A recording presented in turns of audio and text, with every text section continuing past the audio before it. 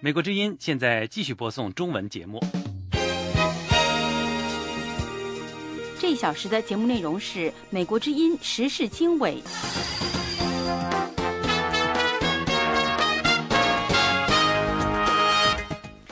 各位听众大家好，欢迎收听美国之音时事经纬节目。今天是2月24号星期天，我们从美国首都华盛顿现场播出这次节目。今天也是中国的元宵节，祝大家节日快乐。我是齐永明，接下来呢，为您介绍这次节目的主要内容。埃及反对派领袖呼吁抵制议会选举。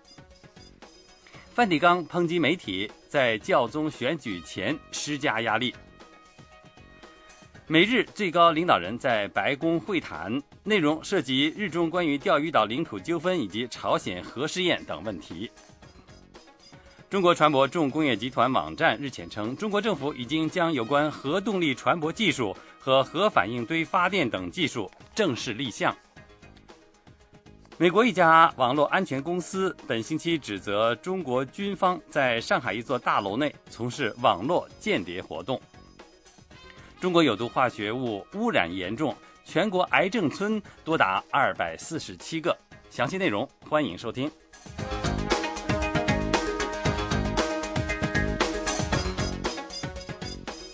欢迎收听美国之音时事经纬。首先播出几则新闻。一名埃及反对派的主要领导人呼吁抵制埃及即将举行的议会选举。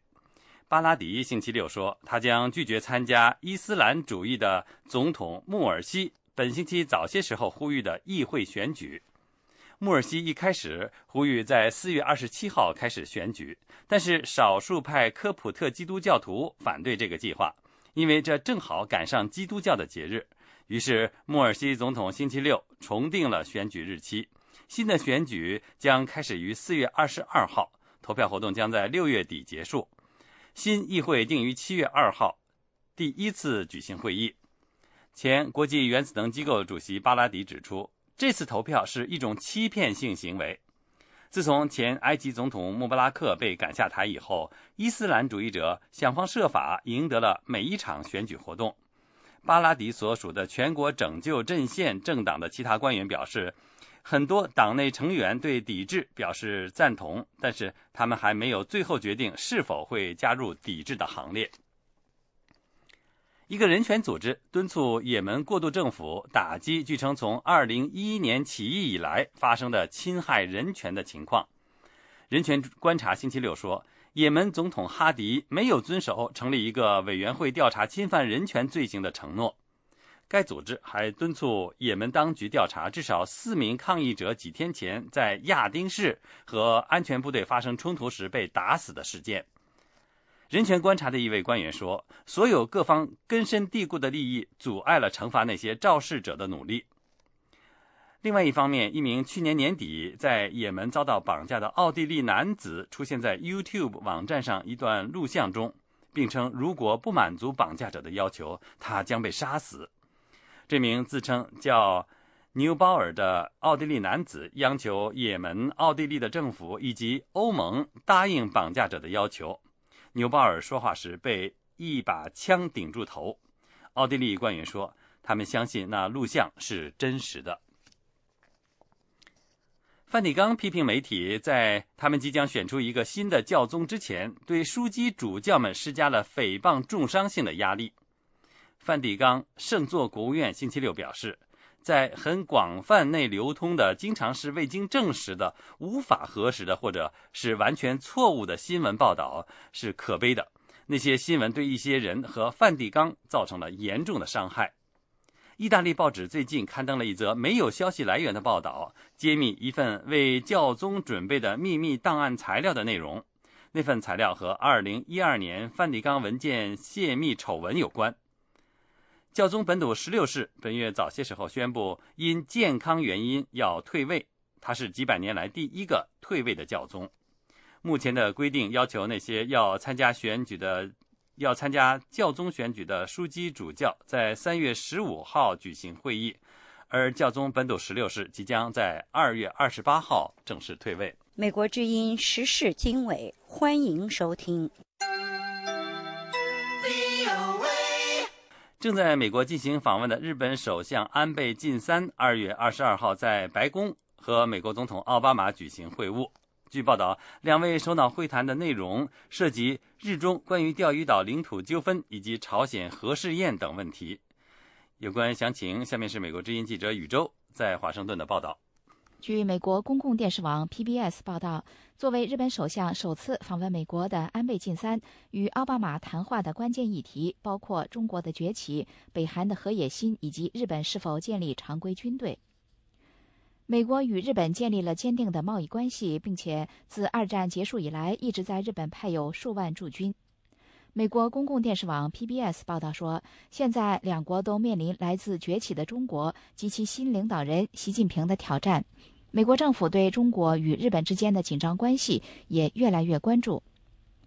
日本首相安倍晋三在会晤奥巴马总统之后的一个演说中指出，日本无法容忍中国政府的挑战。We simply cannot tolerate any challenge now and in the future. 他说，我们无论现在还是将来都无法容忍任何挑战。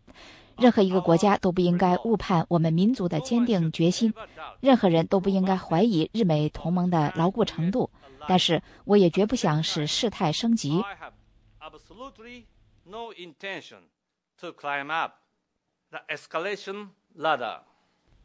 安倍晋三曾在接受美国《华盛顿邮报》采访时称，同日本和其他亚洲邻国的冲突是中国的政治需求，意在巩固其政府的统治。日本将阻止中国掠夺他国的领土。中国外交部发言人洪磊则反击说，安倍晋三煽动地区国家间的对立，在国际社会不得人心。美国《时代周刊》说，安倍晋三访问美国面对的是老问题和少答案。中国与日本在钓鱼岛日称尖阁诸岛问题上的紧张关系加剧，引发对武力冲突的担忧。中国与当年的德国具有相似之处，都是渴望获得更多尊重和全球影响的正在膨胀的经济和军事大国。不过，美国麻省理工学院的中国问题专家傅泰林认为，把中国与当年的德国相提并论并不完全贴切。他说，我的确也认为形势危急，这样的类比利于引起关注，然而这只是一场目的性十分有限的冲突，并不涉及全球所有大国对一个地区控制权的争夺。中国海口经济学院的东亚安全问题专家沈世顺教授对美国之音表示，钓鱼岛问题的发展很大程度源于两国的民族情结。他说，可以看出来，在钓鱼岛问题上，中国国内对目前政府所采取的政策是支持的，也是认可的。中国人民大学国际关系教授石英红对美国之音表示，在东亚局势问题上，美国注重在微观上拿捏平衡。美国总统奥巴马则在会晤之后说，他与安倍晋三在会谈中花了很多时间讨论刺激经济增长的途径，他并且称这是双方的首要任务。以上是美国之音记者宇宙从美国首都华盛顿为您所做的采访报道。这是美国之音的中文广播。 The Voice of America。 日本首相安倍晋三访美期间高调宣示钓鱼岛主权，台湾政府予以驳斥。下面请听美国之音记者申华从台北发来的报道。安倍晋三星期五在华盛顿表示，历史和国际法都证明尖阁列岛，台湾称钓鱼台，中国称钓鱼岛，是日本的领土。从1895年到1971年的漫长年代里，从无任何国家对此提出挑战。日本今天或未来都绝不容忍对此提出挑战。报道说，马英九总统星期六上午重申了台湾对钓鱼台的立场，并再度谈到东海和平倡议的主张。马英九还说，东海和平倡议搁置的是争议而非主权，这是有利各方的做法，最符合区域人民的利益。台湾外交部发言人夏继昌星期六对美国之音说，是我们对钓鱼台利益主权的立场的这个是非常明确，坚定了一贯。安倍日前强调，1895年尖阁诸岛正式归属日本。对此，夏季昌说：“对于安倍所讲的这一部分，我们必须说明，日本内阁1895年以内部秘密决议将钓鱼台纳入他们的国土之后，日本并没有做出公开的宣布。”维基百科叙述这段历史的时候说，1894年中日甲午战争爆发。战争尾声时，日本1895年1月14日通过内阁会议决定，声称钓鱼岛为无主地，正式划入日本版图，要在钓鱼岛建立国标。但是该内阁决议并未有文件遗留，也未由国家最高首脑天皇签署布告。针对马英九再次提到东海和平倡议，民进党立委高志鹏对美国之音说：“不好讲说安倍这样是打了马英九一个耳光了哈，至少，但是看得出来说，至少马英九当初在提这样的一个东海和平协议，其实也没有得到日本的沟通或者任何的承诺，只是自己很爽的了哈。”民进党立委萧美琴星期六举行记者会，抨击台湾外交部以娱乐方式制作的一部有关东海和平倡议的宣传片。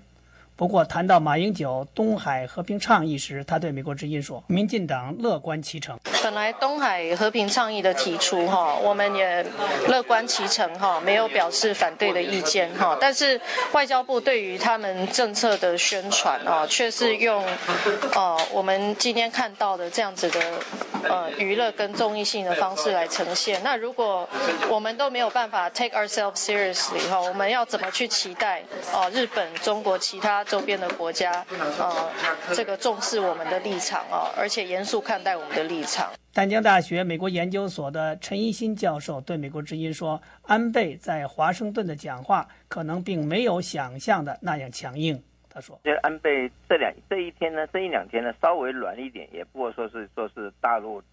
对大陆的那个谈判的大门永远开着。那么事实上这个也是美国的压力，美国希望他这个在钓鱼台问题上面能够和平解决，但是安倍呢显然他也有他的困难。陈一新教授说，安倍面临来自政治、经济、外交的各方面压力，因此有时显得很硬，有时又不得不软一些，继续观察是必要的。美国之音记者申华台北报道。这是美国之音的时事经纬节目。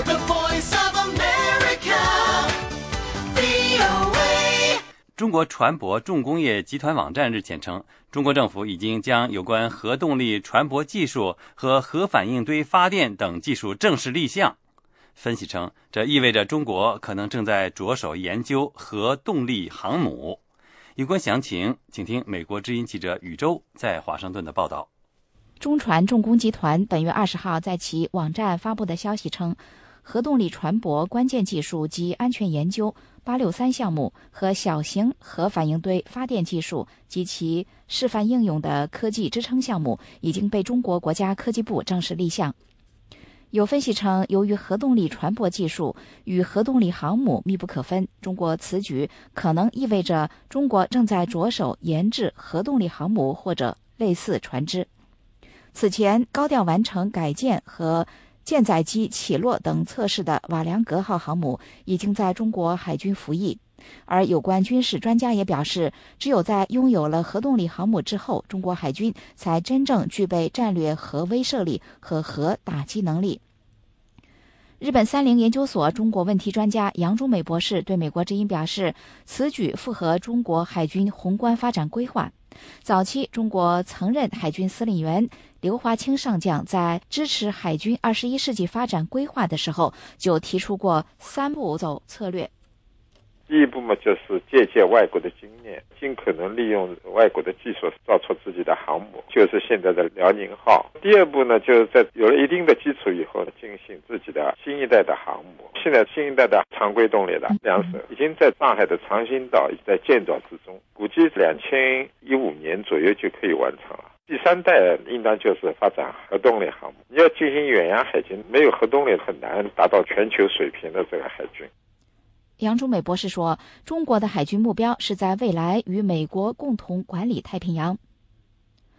中国人民解放军国防大学的李立教授曾经对中国官媒表示，中国具备建造大功率航母的能力，中国下一艘航母绝不是现在这个水平。不过，对包括核动力技术等在内的层面要想清楚之后再着手建造。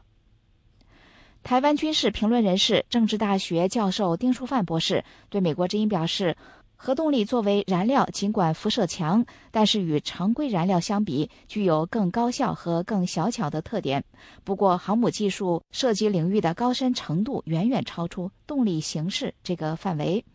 他说，这只是立项目开始启动，并没有正式做出来。另外，这个东西只是燃料的部分，用核燃料比用油差别就是核燃料一次可以让海上航行很久，中间不需要加油，同时它所占的空间很狭小，多余的空间可以做别的用途。可是中国可能另外要克服一个就是引擎的问题。中国现在即使像俄罗斯5-6万吨级的船用引擎呢，它都没有办法做出来，是要靠进口。丁书范教授说，如果对比美国10万吨的尼米兹级航母，中国在制造船舶引擎上的差距则更大。引擎是中国的弱项，例如中国一直试图模仿俄罗斯的战斗机引擎，却始终没有成功，迄今为止仍然只能依赖进口。而中国在引擎制造上的具体障碍属于不对外披露的国家机密。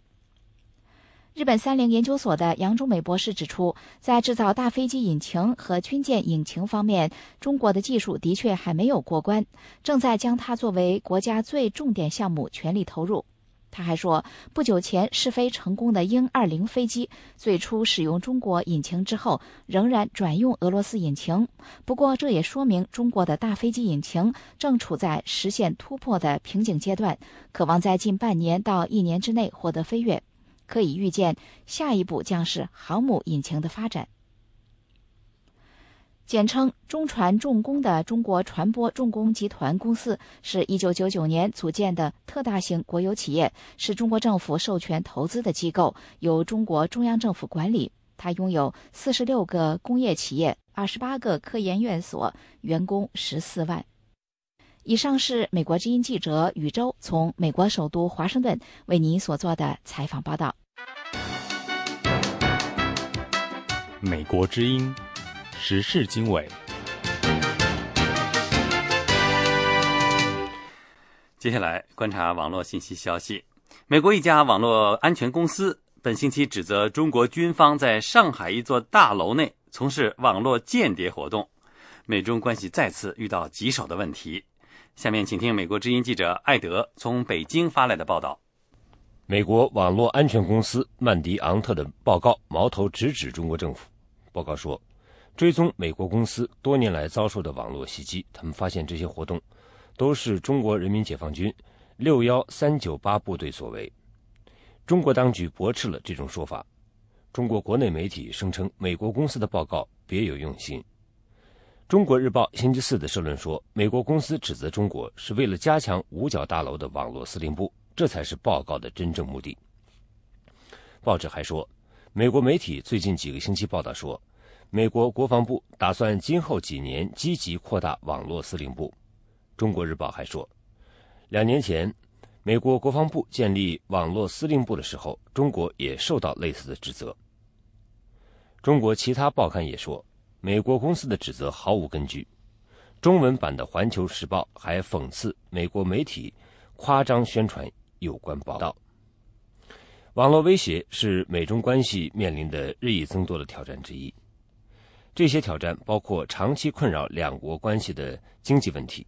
以及去年中国和日本在南海的领土争端激化。北京人民大学的国际关系学教授石英红说，我们发现在战略事务上关系越来越紧张，这不好，这几乎就是一个坏的征兆。上海复旦大学的政治学者沈丁力说，虽然美国政府还没有出面支持曼迪昂特公司有关网络袭击来自中国军方的说法，但人们有理由对局势感到担心。他说，情况不好，如果中国确实发动网络袭击，那就不合适，那就违反了中国自己的法律，这会把别国对中国的袭击合法化。沈丁力还说，虽然曼迪昂特的报告令人怀疑，毫无疑问，网络已经成了美中竞争的新战场，双方都在积极发动袭击。他说，我认为中国可能在大规模发动袭击，有很多目标，而美国则更有针对性，对特别的地方发动袭击。他认为，所以美中两国需要会谈。他说，至少这种指称和意义为中国和美国提供了一个机会，两国政府应当更直接面对这种问题，通过对话和会谈来讨论。中国和美国官员已经讨论过网络安全问题，双方也举行过非官方的或是他们所说的双轨谈判，但是分析人士说，这些接触不足以应对网络袭击这一复杂的挑战。这里是美国之音的中文节目，欢迎继续收听美国之音时事经纬节目。中国电子商务先驱阿里巴巴集团创始人马云近日在亚布力中国企业家论坛上呼吁正视环境和食品危机。他称北京雾霾令他特别高兴，因为特权阶级这次没有特供空气了。身为大自然保护协会全球董事会董事的马云星期五说，以往呼吁水、空气和食品安全时，没有多少人相信，因为特权阶级有特权的水。这次没有了特级空气，他们回到家同样会面临老婆孩子的指责。马云说，让他睡不着觉的不是阿里巴巴和淘宝，而是水不能喝，食品不能吃，孩子不能喝牛奶了。马云警告，相信10年后，肝、肺、胃3大癌症将会困扰中国每一个家庭。他呼吁不要让大家辛苦挣的钱都变成医药费。马云表示，发展快速和政府失职，以及整个社会缺乏信仰和敬畏，造成这场中国的巨大危机。他说，以前为中国成为世界工厂骄傲，目前面临的是灾难。美国之音时事经纬，欢迎收听。The Voice of America。 欢迎继续收听美国之音时事经纬。中国有毒化学污染严重，全国癌症村多达247个。有环保人士指出，政府必须拿出实际行动来解决化学品污染问题，从资金链上斩断污染的源头。有关详情，下面是美国之音记者杨明的报道。中国遍布全国的化学品污染问题非常严重，为此，中国环保部日前发布了化学品环境风险防控“12·5”规划。规划指出，化学品导致的健康和环境风险与日俱增，危险化学品引发的突发环境事件频发，污染物排放引发局部环境质量恶化，管理和风险防控压力持续增加，环境污染和风险隐患突出，管理法规制度不健全，管理信息和风险底数不清，监测监管、预警应急、管理和科技支撑能力不足。规划透露，发达国家已经淘汰或限制的部分有毒有害化学品，在中国仍然有规模化生产和使用，但是政府却不清楚化学品生产和使用种类、数量、行业、地域的分布信息。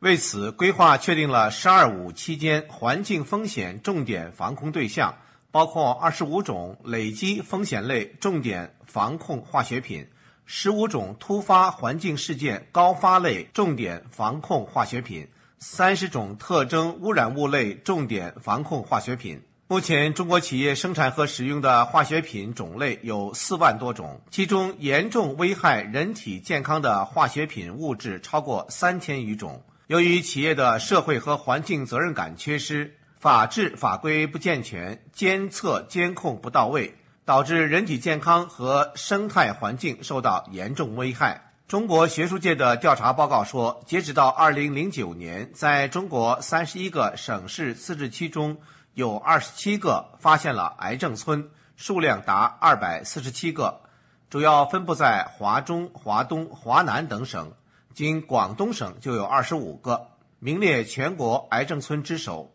因癌症死亡人数超过140万人。中国环保人士戴晴说，中国化学品物质导致的环境污染问题严重，根源在于地方官员为了捞取升迁的政绩，盲目发展疏于管理，永远把发展，永远把政绩看作是第一位。他比如说你刚才说的他的发布，这也可以算是他的政绩。那你发布完了以后，你下面呢？戴晴认为，解决中国的化学品环境污染问题，官方必须在法规制度、监督监管、落实执行等方面切实发挥主导作用，同时要调动社会民间和非政府组织的力量，全方位多管齐下的预防、治理和解决。中国非政府民间环保组织绿色流域主任于小刚认为，在一些高污染、高排放企业不遵守国家有关规定，降低和减少污染物的排放时，治理化学品等污染问题，应当从资金供应链的源头切断企业的银行贷款。如果银行能够遵守国家的减少或者是停止对污染企业的贷款的话，那么这些企业呢是能够比较好的行动，对吧？于小刚说，2011年珠江源头曲靖河道发生随意倾倒5000吨剧毒落渣后，他们会同另外20多家环保组织向有关银行施加压力，让他们停止对污染企业的贷款，迫使污染企业进行治理，收到了良好的效果。中国污染企业向江河湖泊排放的工业废水，使原本清澈的水变成了七彩颜色，红的、绿的、黄的、白的。对于污染这样严重的河水，浙江有一个商人表示，他愿意拿出20万元人民币，让温州瑞安环保局长下河游泳20分钟。东莞的一名民众则出资10万元，要求东莞环保局长到污染严重的韩溪河游泳10分钟，但结果是没有任何一个环保局长敢下河游泳。环保人士戴晴说，尽管人们挑战环保局长的做法有些戏剧性，但此事反映出中国严重的水资源污染问题，连负责环保的官员都望而生畏。美国之音杨明香港报道。美国之音时事经纬，欢迎收听。说到中国浙江、广东几位人士呼吁当地主管环境的官员呢，能够下河在污染严重的河里游泳，并会支付他们10万到20万元的这个消息呢，几位局长是怎么回应的呢？据说几位局长说，他们对河流污染不负有责任，环境保护是多部门的事情。有关这方面的情况，请听美国之音记者周玉玲的报道。这件事情发生在广东东莞和浙江温州瑞安市，还有苍南县。南方日报周五报道，在东莞有网友孝公郡悬赏10万，力邀市环保局长方灿芬下韩溪河游泳。方灿芬回答说，河水水质还不到游泳条件，政府将着力进行治理。报道说，孝公郡这一邀请引起网络媒体的高度关注。方灿芬说，目前还无法在河里游泳，但能够在河里游泳是市民的期望和要求，更是环保部门治理水污染的追求和努力方向。早些时候，在浙江杭州居民金增敏希望温州瑞安市环保局局长包正明在当地污染严重的河流里游20分钟，他会因此而得到20万元。而苍南县网民希望该县环保局局长苏忠杰也能下河游泳30分钟，他们愿意支付其30万人民币。上周末，浙江杭州居民金增敏说，春节他回老家瑞安过年，发现当地河流旁边许多橡胶厂和制鞋厂及家庭作坊直接把工业污水排放进河流。记者追踪报道，发现河水污染严重，散发浓浓臭味。金增敏说，如果温州瑞安市环保局局长包正明能在这样的河里游泳20分钟，他愿出20万人民币。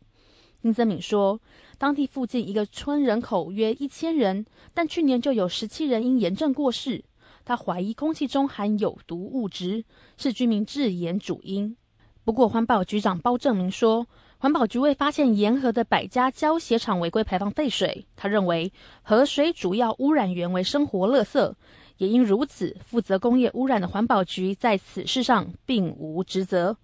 金增敏说，早在3-5年前，该河就已被污染，那为何环保局之前没有任何防治措施？当地环保局说，负责防治污染的机构是当地镇政府和市政园林部门，并非环保局。瑞安市环保局一位官员也对 VOA 说，当天我们局长就跟那个网友金尊明那个先生取得了电话联系，表示他对家乡这个环境的关注表示感谢，然后就是说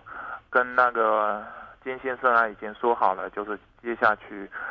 采取什么措施加强这个环境的保护，组织那个当地的镇政府就是组织对这个河道生活垃圾进行了清理。然后还有一个就是说，我们要规范这个公众的，尤其是周边居民的这个环境行为，要提高他们的一种意识，环境意识。而金增敏也向 VOA 记者证实确有此事。他们在努力改善吧。就是他们只给你回应，就是努力改善这样。也在积极的在解决问题。星期二，浙江苍南县环保局局长也得到了邀请。苍南龙岗镇有网友说，他们愿出30万邀请环保局长苏中杰下河游泳。网友把当地河流的照片贴到了网上，显示河道布满油污，河水肮脏不堪。苏中杰对媒体说，网友邀他下河是对环保局工作的一种要求，但环境保护工作是多个部门乃至全社会的共同责任。他说，希望市民能共同监督环保局认真履行职责，同时也自觉保护环境。苏中杰并没有说明环保局的职责到底是什么。金华时报报道，苏中杰说，当地政府已联合多个职能部门对河道进行整治，要求水利部门开闸换水，以确保天气转热后河水不会发臭。环保部门已向该河沿岸的14个餐饮企业下令，限2天内处理污水排放和垃圾，否则勒令停业。VOA 记者致电苍南环保局，但环保局电话无人接听。中国知名环保团体绿色浙江水保护部部长申图俊接受了 VOA 采访。因为最近就是特别是那个游泳事件就是发生的地方基本上都是中国那个制造行业的一个聚集地嘛，它这个污染跟当地的那个产业肯定是息息相关的。这个污染肯定不是单方面的，也不可能说仅仅是什么生活污染源或者是工业污染源，肯定是2个方面都是存在的。因为我们国内就是环保这个系统，它就是分为它的职能分工就是很多，所以他们就很正常的，就是平时我们都会看见，不仅仅是这个事情，他们都会推来推去这个样子。北京大报金华时报报道，温州市环保局于19日在温州晚报刊出全版彩色广告，名为盘点2012。该广告称，温州去年获省级环保模范城市美名，工作对生态环保工作满意度提升4.6个百分点，甚至还提及市环保局深入开展温瑞塘河综合整治，共推进16条黑臭河道的治理。有网友指出，温州时报第2版彩版广告价格为14万人民币。网友要求政府机关应调查这笔钱的来源，假设是纳税钱，则环保局应向大众解释。这是美国之音的中文广播。The Voice of America。山东省东营市数千民众星期六上街示威，要求政府对当地化工厂泄漏有毒气体导致数万人出现不同程度中毒现象的事故负责。东营市仙河镇数千民众参与抗议活动，游行到镇政府大楼前，抗议政府没有认真处理亵渎事件。部分人手举不要毒气，我们要生存，不要污染等字句的标语牌。有报道说，网友18号在网上披露，位于仙河镇以北10余公里的化工厂17号释放了大量剧毒硫化氢气体，大量人员出现头昏、头疼、眼睛疼、嗓子疼、胸闷等症状。山东商报19号报道，东营市环保部门证实气体泄漏，但称气体主要是对人体无害的氰化物。美国之音时事经纬继续带您关注中国国内的消息。中国知名民主党人朱渔夫的几位家人因不堪忍受当局的监控和迫害，逃出了中国，近日抵达美国的洛杉矶。他们呼吁国际社会关注在狱中遭受迫害、患有严重疾病、身体状况令人担忧的朱渔夫的命运。来自浙江的朱渔夫的四妹朱艳敏、五妹朱小燕和六弟朱乔夫2月21号到达美国。他们表示将赴联合国人权理事会和美国国会就年近60的朱渔夫的状况寻求各界的帮助。朱渔夫是中国民主党创办者之一，也是1970年代末杭州民主墙运动的发起者之一，曾于1999年和2007年分别入狱7年和2年。2012年2月，当局以煽动颠覆国家政权罪再次重判朱渔夫监禁7年，引起各界不满及抗议。朱渔夫被判刑当天，美国国务院发言人卢兰表示，美国对朱渔夫因写一首诗就被判7年监禁的消息感到深切的担忧，并称这是中国人权恶化的表现。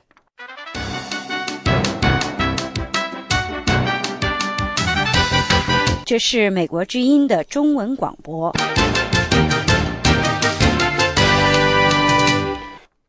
时事经纬带您关注中国的维权运动。研究中国维权运动的法律教授滕彪在美国指出，中国维权运动10年来透过网络和公民参与，已经逐渐形成气候，并在促使中国走向法治。下面请听美国之音特约记者荣毅从洛杉矶发来的报道。目前在香港中文大学做访问学者的滕彪，最近应邀到美国西岸旧金山和洛杉矶等地访问，讲述他对互联网和中国维权运动的研究心得。滕彪以亲身参与的经验指出，在互联网快速发展的条件下，不论是消费者、小区业主、被拆迁者、担心污染的居民、工人、农民，甚至前一天还跟政府口径一致的人，都可能随时成为维权的行动者。滕彪说，互联网是上帝给中国的一个非常重要的礼物，它使公民更容易联合起来，它和中国维权运动是同时起步的。我觉得在互联网的助力之下，中国的维权运动将会是民主化的一个重要的推动力量，在某种程度上它将会改变中国。滕彪表示，尽管有防火墙和各种管制，但那只是纸里包火。比如大家约好同一个时间一起发帖转帖的网络快闪行动，管理者就根本删不过来。其他如网上签名、救援、人肉搜索、视频会议、在线讲座、网上刊物等等，都可以透过电邮、手机、微博等各种管道在线上维权。滕彪创造了一个词儿“围观”来描述这种公民联合起来维权的现象。滕彪说，因为中国有结社的禁忌，中国维权运动也不搞组织，没有领导人，没有章程，成员也随时变动。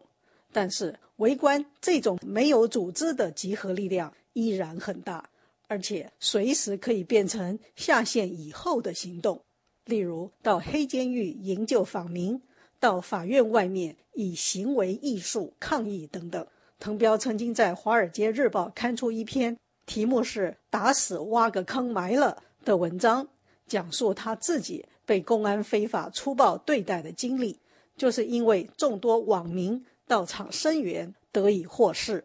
研究中国法治历史的伯克利加州大学学者谭安特地从旧金山到洛杉矶加州大学聆听滕彪的演讲。他问滕彪，最近中国传出可能废止劳教的说法，究竟真相如何？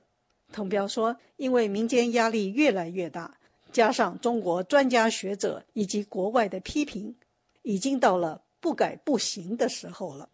10年前胡锦涛、温家宝刚上台，因为孙志刚案，温家宝一句话废除了收容遣返制度。现在习近平、李克强上台，传出要废止备受中外批评的劳教。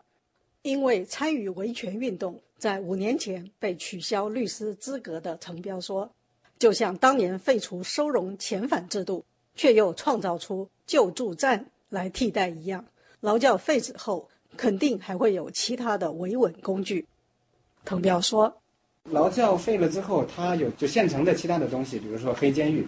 精神病强制收容、救助站，也有很多的强制关押。再比如说新刑事诉讼法的73条，这个所谓的茉莉花条款，还有对一些维权人士、上访人士的这个软禁、被旅游、强迫失踪等等，它也有这控制言论啊，还有很多软性喝茶呀，喝茶是很重要的维稳。洛杉矶加州大学中国研究中心的主任严云祥提出了民意和法治之间是否可能造成矛盾的疑问。滕彪说，由于中国司法不独立，维权运动并不是只追求案件的成功，而是要逐步推动法治的社会。滕彪指出，中国听案的法官也不是做决定的人，法庭内律师再多的证据也没有用，所以维权律师不得已要采取很多庭外的策略，比如发公开信、示威，甚至在庭外翻跟斗，给法官送红薯等等行为艺术，用尽各种的办法去激活宪法。滕彪说，意义在过程里边在推动的过程当中，让当事人能够更加的有法治的意识，让参与者、旁听者，包括律师本人有法治理念的推动。而且我觉得他对政府官员、对法官、警察，在某种程度上也会改变他们的执法理念。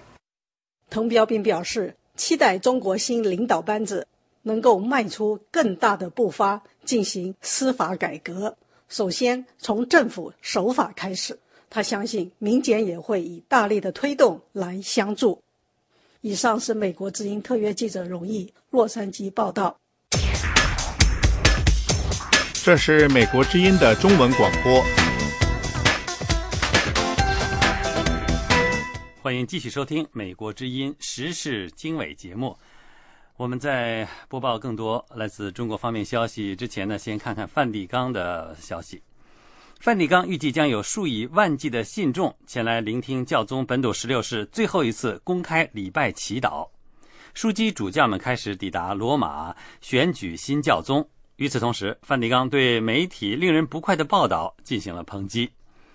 教宗本笃16世星期天将从他的房间窗户向圣彼得广场的天主教信众用不同语言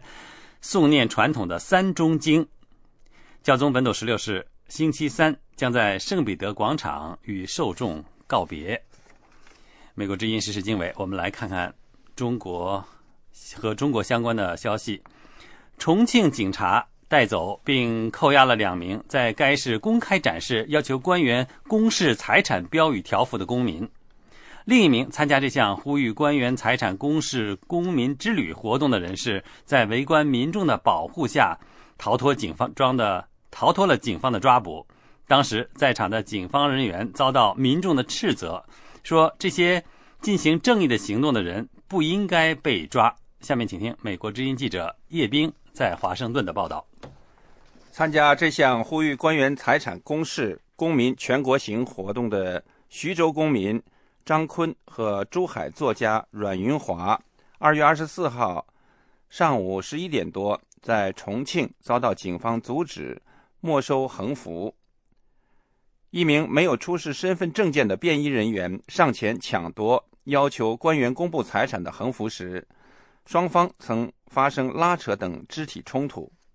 张坤和当地支持者西南政法大学博士生李军被随后出现的一队警察带走，到下午5点多仍然没有获释。同行的阮云华对美国之音表示，他们在重庆解放碑新世纪百货广场门口打出宣传旗帜和横幅，在进行征集公民签名活动时，有便衣人员冲过来抢夺敦促官员财产公示的条幅。他说，我这边拉了条幅以后，很多围观的人来了以后呢，就突然闯进一个身份不明的人抢我的那个条幅，我就跟他打起来了。我喊那个张坤叫他赶快过来，张坤就过来就也跟他打起来了，然后警察就过来了，然后就把那个张坤的那个旗帜要没收，后来是强行没收了，没收了以后就要带他们走。张坤很配合，就跟他们走了，我就一直是不配合，我说你们没理由带走我。阮云华表示，当时他与抢夺标语横幅的便衣据理力争，并在围观民众的声援和保护下离开了现场。他说，然后呢，很多老百姓就一直拦住那个围住我了，知道吧？老百姓围住我，把那个便衣也围住了，警察进不进来抓我。然后这老百姓就跟那个便衣说，你有什么身份？你凭什么拉他走？你又没任何身份，你叫他拿出那个警服，就那个那个证件出来，他拿不出来。他说我们便衣不便于暴露身份。后来那老百姓说他又犯了什么罪？问我，我说我就是我要把那个旗子要展开，那个便衣不让我展开。然后老百姓就说，人家干的是正儿八经的事，正义的事，你们凭什么带他走嘛？没任何理由的，他又没犯罪。后来他那个便衣就说我什么的，在这里引起围观，扰乱了那个治安秩序。然后呢，我就不服气，我就说，我没有，是你们来找我的时候引起了围观的。我们刚开始很有秩序的，是你们制造了紧张的局面。知道吧？但是我跟那个便衣交涉的时候，张坤他们已经就被带走了。这位要求官员公示财产行动的发起人表示，与张坤一起被警方带走的女博士生李军，早些时候曾打电话告诉他，他和张坤被带到重庆市大洋沟派出所问话。该派出所的一名女性值班人员星期天傍晚对美国之音记者表示，她不了解有关的情况，外媒记者必须通过公安分局查询。阮云华和张坤等人发起的这项呼吁官员财产公示的公民之旅是1月27号从珠海开始的。活动的主题是呼吁205名中央委员率先公示财产，以及征集各地公民的签名。目前他们已经走过了广东深圳、湖南邵阳、河南开封和重庆等12个中国城市，计划在3月初到达北京，向全国人大递交他们的征集的签名。阮云华表示，从活动开始至今，他们在邵阳和开封两地也曾遇到过国保骚扰和盘问。美国之音叶冰华盛顿报道。这里是美国之音的中文节目，欢迎继续收听美国之音时事经纬。中国维权人士和访民两会前夕积极行动，访民从全国各地聚集到北京，呼吁废止信访条例，并要求官员公布财产。北京维权人士发起的找人大代表活动已经持续了1个多月。有关详情，下面是美国之音记者陆洋在华盛顿的报道。2月21号，来自中国各地的几十名上访维权人士在北京发起全国两会请愿，他们请求设立申诉控告举报监督机构，制定申诉控告举报监督法，同时废止信访条例。北京知名社会活动人士胡佳表示，信访这种做法实际上就是一个骗局，起不到化解社会矛盾的作用，反而会激发矛盾。实际上，你知道，信访在中国本身就是一个骗局。所谓人民来信来访啊，它等于是一个过滤器，它把所有的社会矛盾用那个拦截了，就是给你一个虚假的那么一个希望。你似乎通过信访啊，你能解决问题。我看过很多信访人，最长的访了几十年，少则的话10几年、10年、几年的。但是实际上，信访能够解决问题的这个几率，官方自己出的数字大概是2%吧。胡佳认为，通过信访申冤的案子几乎为零。相反，各地对访民的解访已经形成了一个贪污腐败的利益链条。胡佳说，信访制度在中国是一个病态的制度，应该彻底否定。北京维权人士何德普等12人组成的维权小组最近启动了我们要找人大代表的活动，参加者都是北京人大代表的公民参选人。从活动开始到现在，维权活动小组去过2次东城区找人大代表之后，每个星期都去海淀区，希望有人大代表愿意跟他们见面。但是遗憾的是，每次去都落空。何德普2月23号接受美国之音采访的时候说，这项活动他们还会继续搞下去，因为选民见人大代表是在行使选民权利，而人大代表应该跟人民保持零距离。很遗憾啊，找了半天，找了快2月了，也找不到一个啊。这个人大代表确实比较难找，我估计还是不愿意见我们啊，因为打着牌子在那儿站好长时间，又是东城又是海淀，还是那个马路上，但是我们还要继续找下去，因为他还是老百姓选的嘛，是吧？法定的代表人民，人民有疾苦有事情啊，见一见啊，还是合情合理的。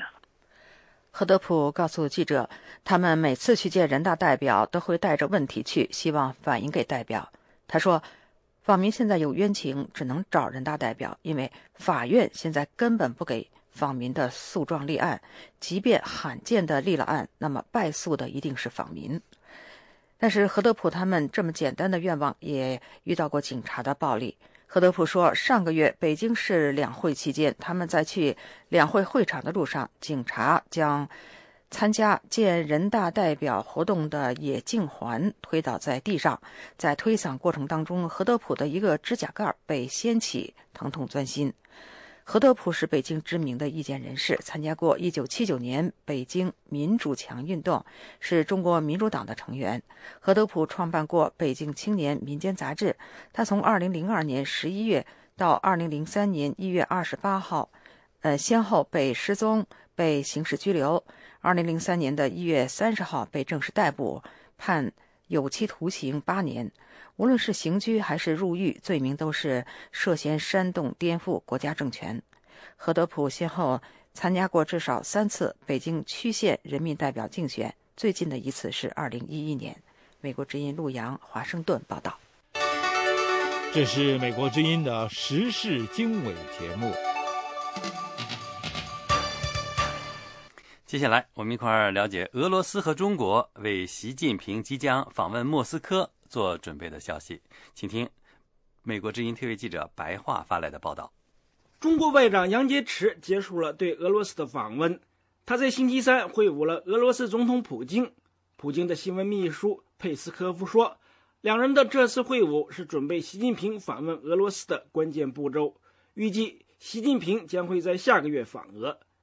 这位中国新领导人把俄罗斯选定为他第一个出访的国家，显示中国新领导层非常重视发展同俄罗斯的关系。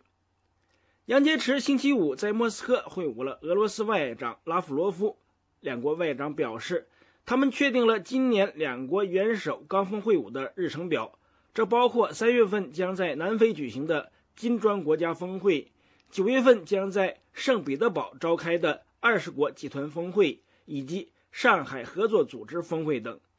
拉夫罗夫和杨洁篪还强调，两国在朝鲜和叙利亚等国际问题上立场一致，双方今后在国际事务中还将继续合作和协调立场。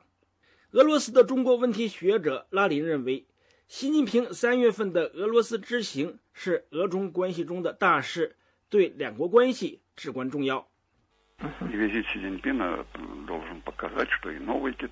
拉林说，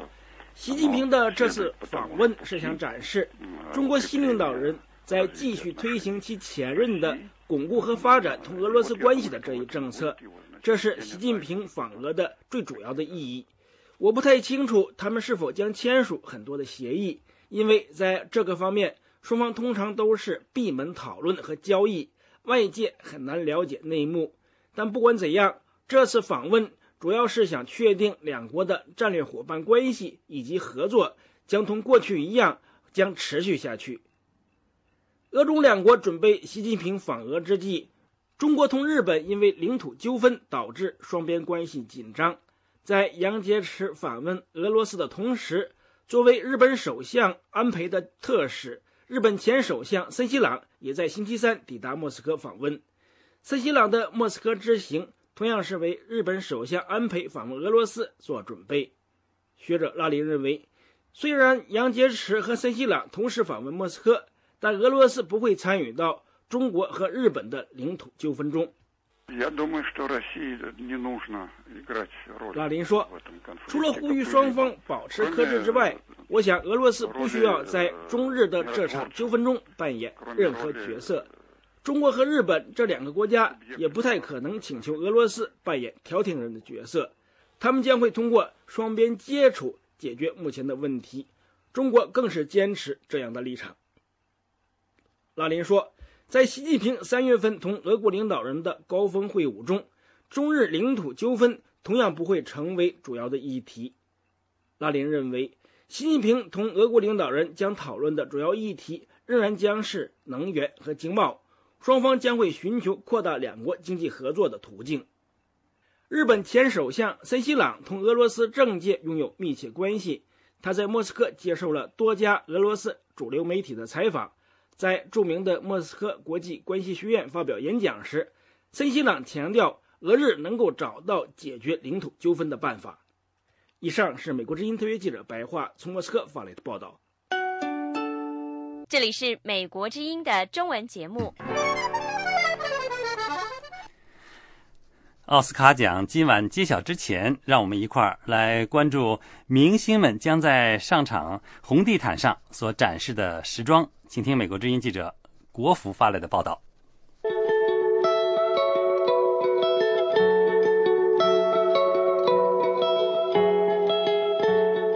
奥斯卡的红地毯上群星斗艳，和一般的时装秀差别不大，但要观察电影的服装设计，最佳地点应该是洛杉矶的时装设计行销学院了。We're here at the 21st Annual Art of Motion Picture Costume Design Exhibition. 维瑞欧斯说，我们站在时装设计行销学院的第21届电影服装设计艺术展，100多套展出的电影服装，包括今年奥斯卡奖的5部入围最佳服装设计奖的电影。他们是安娜·卡列尼娜、白雪公主和猎人、白雪公主之魔镜魔镜、悲惨世界和林肯。展示台上的模特儿虽不能言语，一针一线所蕴含的匠心却逃不过学院时装发言人维瑞欧斯的发言。Notice the brocades. 维瑞欧斯说，你注意到那织锦、珠宝和设计，我喜爱里面的细节和连贯性，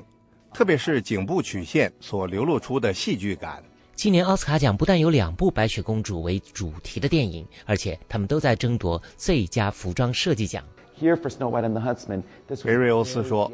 你瞧瞧这儿的白雪公主和猎人的服装，多么戏剧化！我最爱他们注重细节，表现在外套、武器和布料上。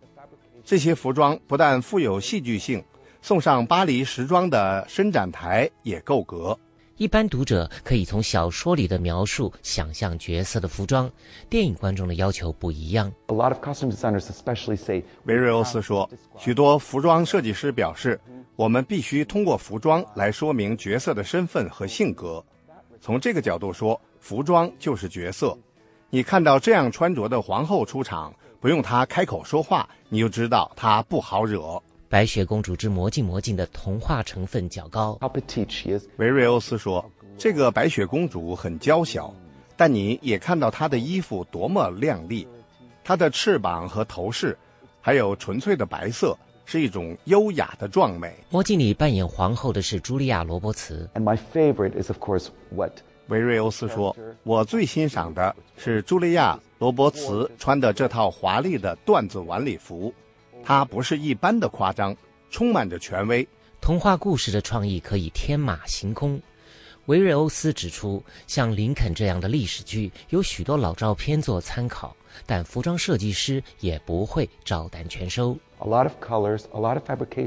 维瑞欧斯说，许多颜色和布料在银幕上不好看，设计师会动手脚，但服装还必须看来是那个时代的人穿的。古装剧《安娜·卡列尼娜》是个例子，人物虽是虚构，故事却有历史背景，可以说是介于幻想和历史之间。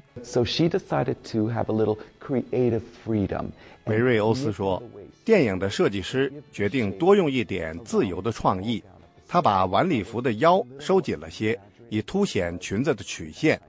这个做法有些夸张，虽然不完全符合史实，但也相去不远。维瑞欧斯没有推测奥斯卡奖花落谁家，不过他暗示安娜·卡列尼娜胜出也说不定哦。So who knows, it might win for the Academy Award. 维瑞欧斯发现几乎所有的观众都对《悲惨世界》有兴趣。